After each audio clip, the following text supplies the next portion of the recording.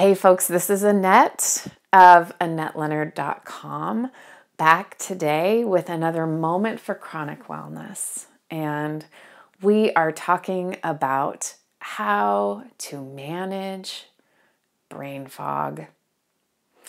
It just settles in the way that like a cloud can hang on the top of a mountain peak and just obscure the whole thing.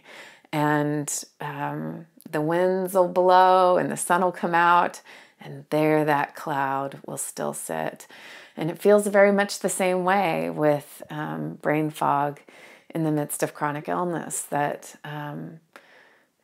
I may be having a better than average health day, and yet I may be having a worse than average brain fog day, or my pain may be really ramped up and the fog may be so dense there's no way through it. I can hardly string a sentence together or produce a coherent thought.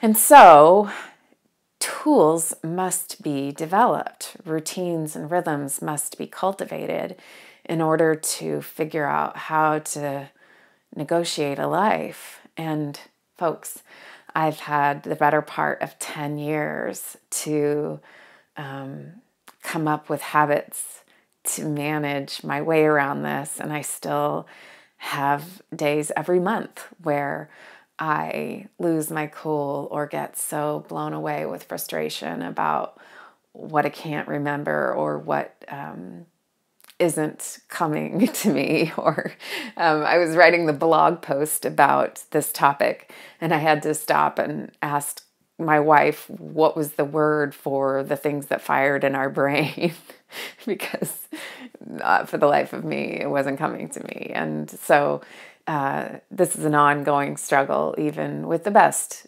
tools and tips. So this is another electronic crutch, and it is using a voice recorder on my phone. And I find myself turning to that tool now that I've made it just an app on the home screen of my phone. Like when I had to scroll through or go search through my apps and look alphabetically for it, forget about it. But now that it's just bam, right there, and I can tap it easily and open and find it without any trouble, it's a great thing to go to in a pinch. And so if a friend tells me something I want to remember and, I'm out and about, I might just pick it up and say that note to myself.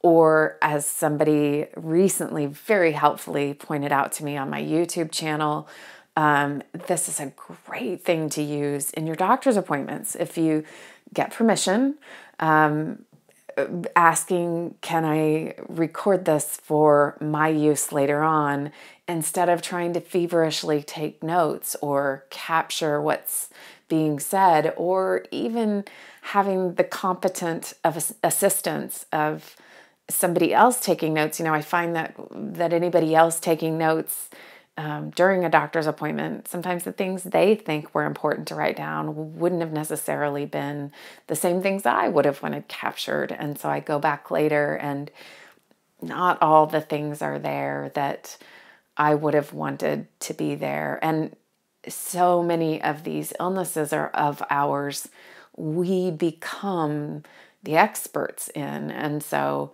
I've had friends of mine who've gone to appointments with me who are just sort of at a loss, even trying to keep up with the conversations we're having about my illnesses, and therefore trying to take notes.